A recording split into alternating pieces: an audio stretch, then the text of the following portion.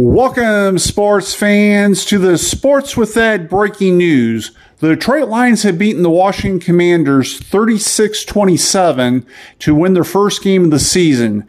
Jared Goff had a Lions career high 4 touchdown passes in the win.